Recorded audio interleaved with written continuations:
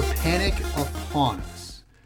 Well, hello again, friends, and welcome on into episode 240 of The SCO Show, proudly a part of the Pat's Pulpit Podcast Network and brought to you by the great folks at SB Nation. My name is Mark Schofield, back in the big chair for today, Tuesday, August 9th, 2022. And as sort of alluded to there at the outset, panic seems to be setting in among New England Patriots fans because the new look Patriots offense with an emphasis on outside zone and wide zone run concepts and boot action concepts filtering in off of those is not going too well at training camp. Later in the show, we're going to talk to Phil Perry, who covers the Patriots for NBC Sports Boston. He's going to have us his training camp update. He had Monday practices, which we'll get to in a moment. He'll have Tuesday practices to look and draw upon as well when he talks to us. And so we're going to talk about this emphasis on the sort of Shanahan-McVay offensive philosophy and how that transition is going. Before that, though, your usual cavalcade of reminders along with some words from me. Please follow along with the hijinks on the Bird app at Mark Schofield. Check out the usual cavalcade of places where I write. USA Today's Touchdown Wire, SB Nation's Bleeding Green Radio, and the QB Factory Reboot, as well as Blogging the Boys, where I cover the Dallas Cowboys with Connor Livesley, and of course, at Big Blue View, where I cover the New York Giants. But the bulk of the work, all of the work, really, you can find on Twitter at Mark Schofield. And I want to start with Pink Floyd. No, not just because it's my show. No, not just because I still have a massive soft spot for Pink Floyd, but because in 1994 they released the Division Bell album. And it was sort of as described in the fantastic book, Pink Floyd, All the Songs, released by the New York Times. Tells the story of every song released by the band. You know, in 1994, they described the Division Bell, and they describe it here in this book, as the unhoped for revival. A productive renaissance, as it were. You know, because again, this was a decision by David Gilmour, Nick Mason, and Rick Wright to record a new album, you know, after their Momentary Lapse of Reason tour. And that tour demonstrated that there was a future for Pink Floyd without Roger Waters. Now, one of the songs off of the Division Bell, one of my favorites, not my favorite song off that album, High Hopes, might be my favorite Floyd song next to Comfortably Numb. We're in the Inside Out, which, as described in this book, Pink Floyd, All the Songs Explained by the New York Times, it tells the story of a depressive individual, both through that individual's own eyes and through the eyes of a friend. And if you listen to some of the lyrics, you can see that. I mean, the song begins, "From morning to night, I stayed out of sight. Didn't recognize I'd become. No more than alive. I'd barely survive. In a word, overrun." You know, that's how this song opens. And it's really the story of sort of this depressive individual. And I tell that because that's where Patriots fans seem right now. They seem very much in that sort of panicked, depressive state where the sky is falling about this offense. The sky is falling about Mac Jones. This transition to this outside zone, wide zone, all that kind of stuff. It's not going like people had hoped, like people had expected. And we're recording this on Tuesday morning. I'm going to chat with Phil Tuesday afternoon after the Tuesday practice. But here's a synopsis of the Monday practice from Andrew Callahan, who does great work covering New England Patriots for the Boston Herald. He put out some tweets at the end of practice. Atrocious offensive practice, the worst yet. Mac was 10 of 17 with an interception, only had short completions and full speed 11 on 11s. Most were hurried. Offensive line isn't blocking. Wide receivers aren't separated. Run stuff's pressure. Desperate Mac, it's, quote, bad. And he's not the only one making these observations. Phil Perry, who we'll talk to in a moment after Monday's practice. Patriots defense is running roughshod over the offense. Highlights for that period were sacks by Barmore and Judon. Offense looks broken, can't protect, losing one-on-ones, blitzes getting through, no run game, miscommunication on routes. One highlight for the offense was a jump ball touchdown grab by Devontae Parker. Jones-led offense had 10 completions on 23 dropbacks in their first three competitive 11-on-11 periods. almost every completion a chore. Of their 10, at least 4 looked like checkdowns. There is anxiety about this Patriots offense. And as somebody that tends to stay on the optimistic, bright side, it's only early August side of things, it does feel like it's getting late early. And perhaps that's due to the external and not the internal. And what I mean by that is look around the AFC. For years, Bill Belichick has often subscribed to this idea of things take time. You use the first 4 games as a pseudo extended training camp to figure out what you can and cannot do, right? You figure out what your accommodations will be on both sides of the football, what you're going to do offensively, what you're going to do defensively, what you're going to do, from a run-pass ratio, man versus zone in the secondary, things like that. You start at Miami, at Pittsburgh, Baltimore, at Green Bay. I'm not so sure that first 4 games pseudo-training camp jives with those first 4 games on your schedule. Particularly when you look around at how good this AFC is, how good this AFC East will be. People saying that Buffalo's going to be 15-2 this year. You don't have time to sort things out. Now, in a great article over at the Herald, Dante Scarnecchia talked about how, look, hey, Bill is going to do what's best for this team. It's early.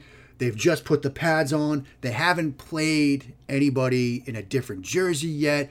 If we get into mid to late August through a couple of joint practice sessions and some preseason games and it's still bad, they'll scrap it, etc. And believe me, I very much side with that point of view. But again, it does feel like it's getting late early. Now, can this kind of offense work? That's one of the other questions that's sort of underlying things. Like, can Mac Jones be a boot action quarterback? Outside zone, wide zone, all that stuff. Is this something they can do? And as Scarnecchia points out, and as I can show you and tell you, outside zone has been part of their offense for decades. You got playbooks that show it. The boot action element, obviously, that's not something you do with Tom Brady. And there's, a question of can Mac Jones run that? I think it's important to remember that some of the quarterbacks that have been bootstrapped in these offensive systems and have had success in these offensive systems that have made playoff runs, Super Bowl runs, Matt Ryan, Kirk Cousins, Jimmy Garoppolo, Jared Goff, they're not super athletes. And yes, this is not Mac Jones has done a ton of, dating back to Alabama and dating back to his rookie year last year, but let's remember the old scout and refrain. Scout the traits, not the system. He didn't need to do this stuff at Alabama. Devonta Smith was wide open, 40 yards streaking downfield. And they didn't do it last year because with Josh McDaniels, they had that offensive system. Now they're trying this with Mac Jones. In limited snaps, I pulled up the 40 snaps he had at Alabama his last year where he made throws from outside the pocket, and the 53 from last year. If you look hard enough, you can find examples of him executing these types of designs. He had a completion against the Jets in Week 17. They're up by a lot. It's fourth quarter, but a sprint concept with a 2-level flood where he throws it well on the move. You can find against Notre Dame in the semifinal at Alabama where they got a first and goal play from the 7. And again, it's a sort of boot sprint concept. Makes a perfect throw on the move to Devonta Smith on an out route. Puts it in the perfect spot, and it's a touchdown. Like, I was on with Andrew Callahan. We recorded an episode Monday night, and he asked me sort of what's Mac's ideal offense. It might not be this in my mind, but it's something I think he can do. And when you start thinking about what you have up front, when you start thinking about your receiving room, tight splits, bunches, things like that you see in these offensive systems, they work to create traffic and get separation for receivers. Now, also, it's important to remember that while they have had plays like this in the playbook, nailing down the timing and the execution of outside wide zone, stuff like that, takes time. The Patriots have been an offensive run scheme that has been very diverse in years past. But this emphasis on outside zone, wide zone, it takes time to get that timing down. Take, for example, outside wide zone to the right side, center and right guard, they have to deal with a one technique nose tackle that's in the A gap between those two players. You've got to sort of execute that combination block. As the guard, you have to feel comfortable knowing when you can peel off and get to your next guy. As the center, you're going to feel comfortable that the guard's going to help you execute that reach block on that player. If that guard peels off too early, you get penetration from that guy that can stop that play. If the guard peels off too late, now the guy on the second level, that next player the guard's trying to get to, he can blow it up. It's like a symphony, a concert. And John Williams didn't put together some of his incredible musical scores over his career overnight. It takes time. Keith Lockhart doesn't show up at the half shell on July 4th at 4:15 in the afternoon and say, all right, what are we playing tonight? You practice it. It takes time to get that symphony, all those moving parts right. And I sort of want to close with this. Return it to Pink Floyd for a second. Return into Wearing the Inside Out.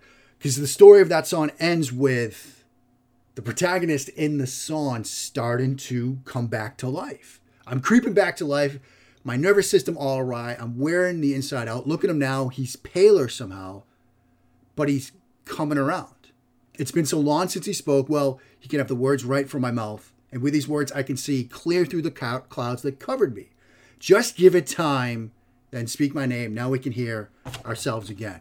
Because the end of that song is that light at the end of the tunnel. And I think that's what Patriots fans, you need to keep your eyes on right now, is that light at the end of the tunnel. Because I was on my Eagles show with Mike Kay, who covers the entire NFL league-wide for Pro Football Network, and he talked about this, so it's not just coming from me.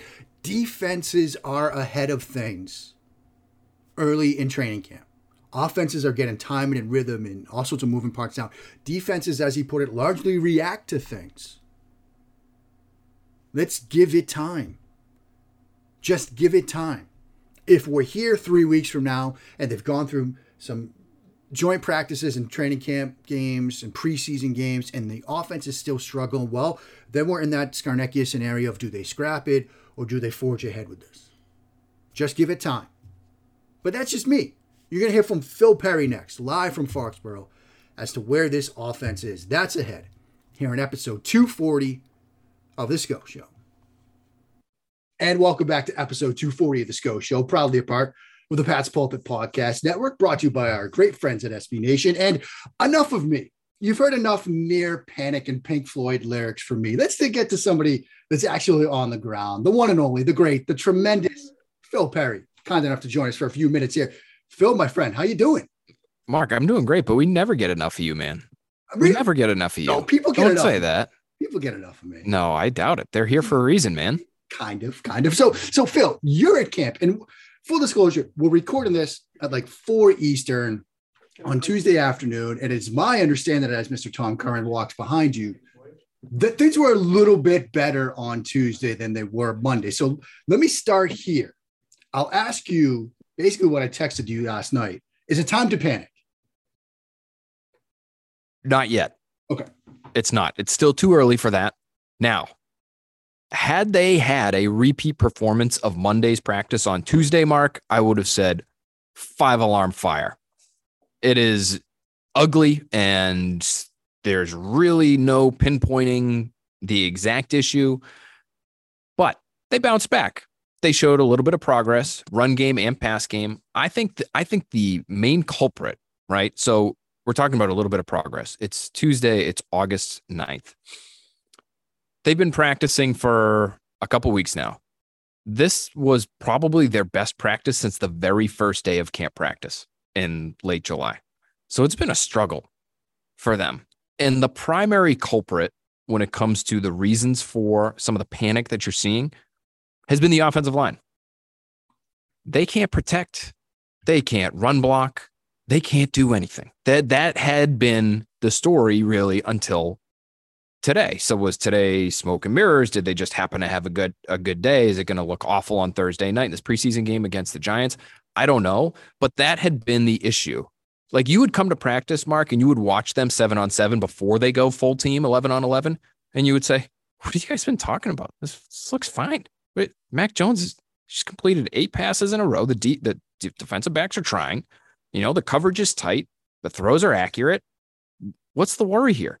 And then you'd see the full team get on the field and your head would explode because you've never seen anything like what I saw on Monday, at least from an NFL practice. Mark, I'm telling you, it was probably the ugliest offensive performance I've seen in a practice since I started covering the team. Now, granted, the majority of my time covering the team has been with Tom Brady, but still, I can't remember a day like that the offense had on Monday. Is there something at work, Karen? You've been around a lot of training camps, even with Brady, where the offense tends to just lag a little bit. Like defenses are reacting, they're flowing to the football, and offenses are trying to install things. And that's putting aside the issue of this new Shanahan McVay offense that we'll get to. Could that kind of be the culprit here? Yes. Well, but it's on steroids because of the new system. Mac Jones has called it a new offense. He told us today that not only is the offense and some of the language, which we've heard from other players, has that been changed? Obviously, the coaching staff has changed, but also the way that they call their protections has changed, which to me, and I don't have the football IQ that you do or that many others do who would maybe be able to explain this to me. Why'd you have to mess with that when essentially your entire line, minus your first round pick, who's expected to come in and play right away, has been in the system and been in it for multiple years. And David Andrews has his master's in, Patriots offensive line speak. That one is baffling to me. So you look at it and you say, you got a new offensive line coach in Matt Patricia. He also happens to be the offensive coordinator and play caller. All of these things he's never done before, other than assist Dante Scarnecchia for a couple of years, 20 years ago. And now on top of all that, now you're changing the language for the guys who actually knew what they were doing coming into the season, Mark. Why would you do that, do you think? Can you make that make sense for me? I can't. Did Mac elaborate on the protections and how that's changed? Or did you just say, look, it's changed and sort of leave it at that? He didn't. And so he said, I've seen every protection that there is in, my time playing football. And,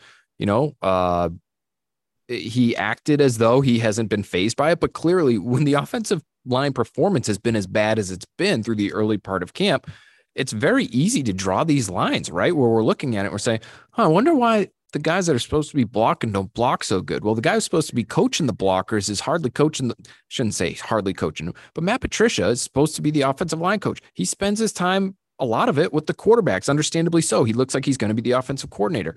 He also hasn't done this before, either job. And so we can look at that. And then you're telling me on top of it, the language maybe has changed or the protections have changed for the guys who already knew what they were doing coming in. You're really starting from scratch, and that's what it's looked like. Let me ask you, let's construct it this way.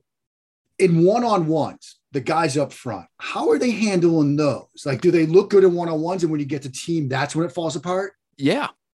It's a great observation, for you to ask about, because that is the case. Trent Brown has been borderline unbeatable in one-on-ones, and he hasn't been, I would say, an issue at all in the 11-on-11s.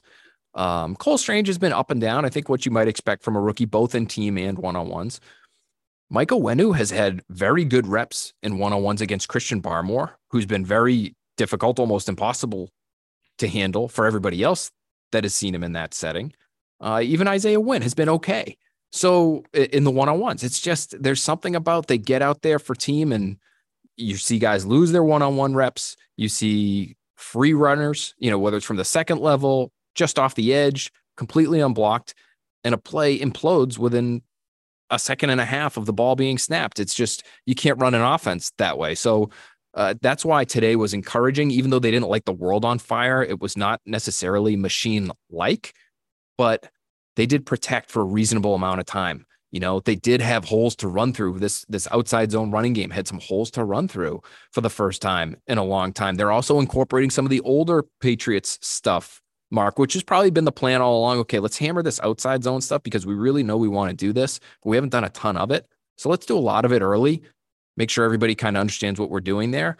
And then we'll have the ability to turn to all these other pages in our playbook if we really want to. So you see duo and you see power and you see all this stuff that they've run for so long. And that stuff looks fine. So today it felt like a representative NFL offense, which was a far cry from the day before. Let me ask you sort of one more question about like the struggles from Monday. Are you seeing it? If you can't answer this question, that's fine. I understand like there are limitations here, but when the offense is struggling to protect, say, in team, is it like exotic blitz stuff, or is it just like base, like blitz stuff or pressure stuff, or just guys getting free?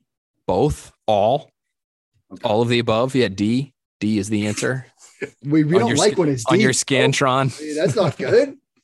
What is it? When in doubt, go C. Wasn't that always the advice? Down the middle, I guess. And then I think they found out that was wrong. Then at some point, I feel like it changed to B. I don't know, but the kids that listen to this podcast are probably screaming at it right now. They're like, no, it's always you go A, B, A, B, C. Like there's some pattern to it. But so really, it's a little bit of everything. So I would say, just as sort of the cherry on top of the analysis from yesterday's practice, not only was it a bad practice for the entire team, and it wasn't just the offensive line. Like there's miscommunication between even guys that you think would have a good rapport with Mac Jones, like Mac Jones and Hunter Henry down the sideline. Is it back shoulder? Is it a go ball? Is it what are we doing here? Trying to middle it and throwing an interception. Like it's bad. But Justin Herron, I would say, had one of the worst practices I've ever seen from an individual player in a practice where just, and he's a backup tackle, but he's in there for Isaiah Wynn, who's missed time. He's banged up right now. We don't know with what, but he loses to Matt Judon off the snap, and Matt Judon's on Mac Jones. Mac Jones just eats the ball, and the pass doesn't even get thrown because the rep is so destroyed. So he had a really rough practice, run game, pass game, and I thought part of the reason it was better today was because they threw in Yodny Kajust at right tackle in place of Herron, in place of Wynn. So that I think actually made a little bit of a difference. So we'll see moving forward. But it's free runners. It's free runners from the second level. Run game, pass game, like the run game has been what's been really weird, because even though we say this is like a new offense, and Mac Jones said it's a new offense, they've run outside zone before. Right. It's not like it wasn't in the playbook. They just didn't build everything else off it. It wasn't, a pillar necessarily of their offense.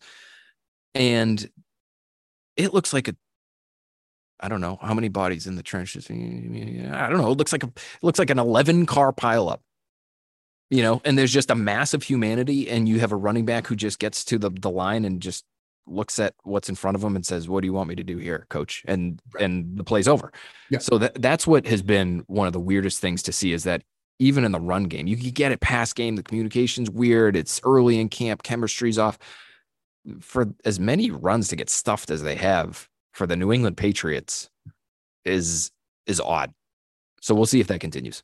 Let me ask you sort of, it seems like the silver lining might be Tyquan Thornton, and that he's sort of carving out a bigger role. And maybe if we had expectations to be a redshirt year, maybe not. Maybe he's going to be a bigger part of this passing game.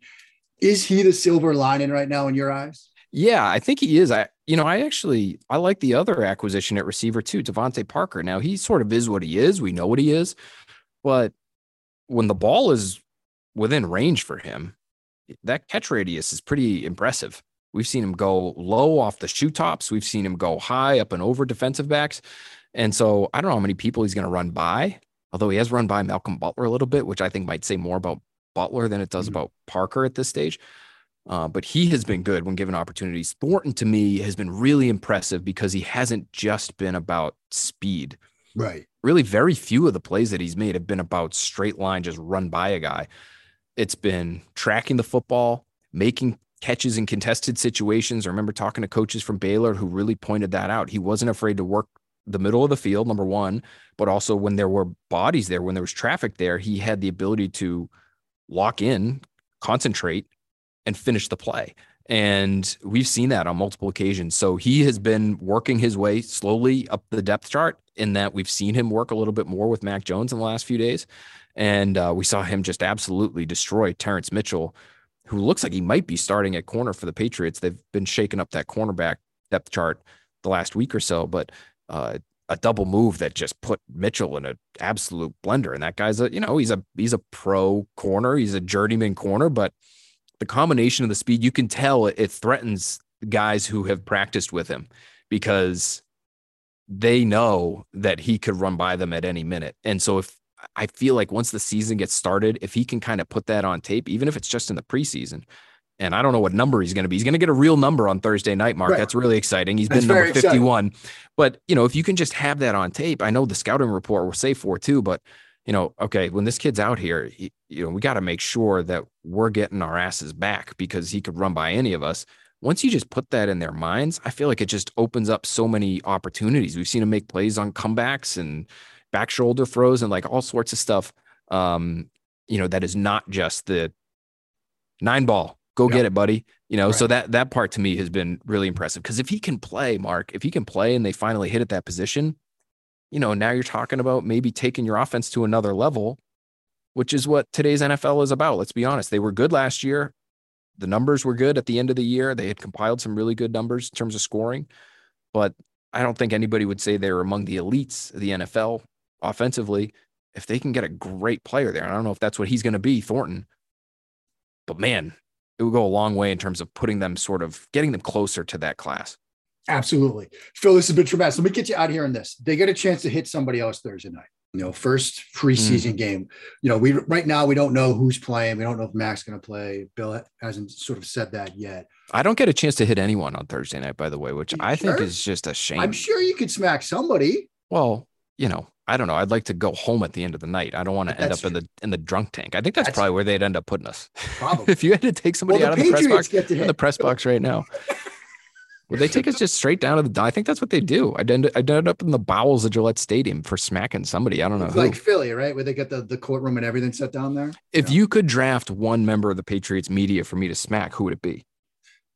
Oh man, I'm gonna have to plead the fifth on that one. Oh come on. There's got to be somebody.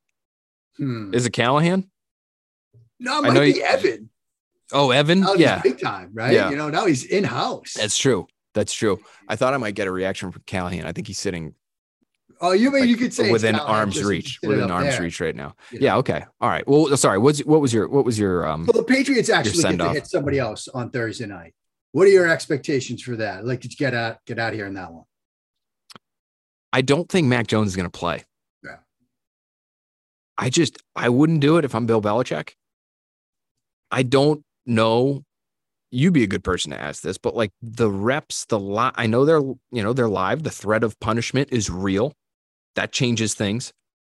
But what you might gain from, call it, I don't know, 10 snaps, right? 2 series, whatever it is.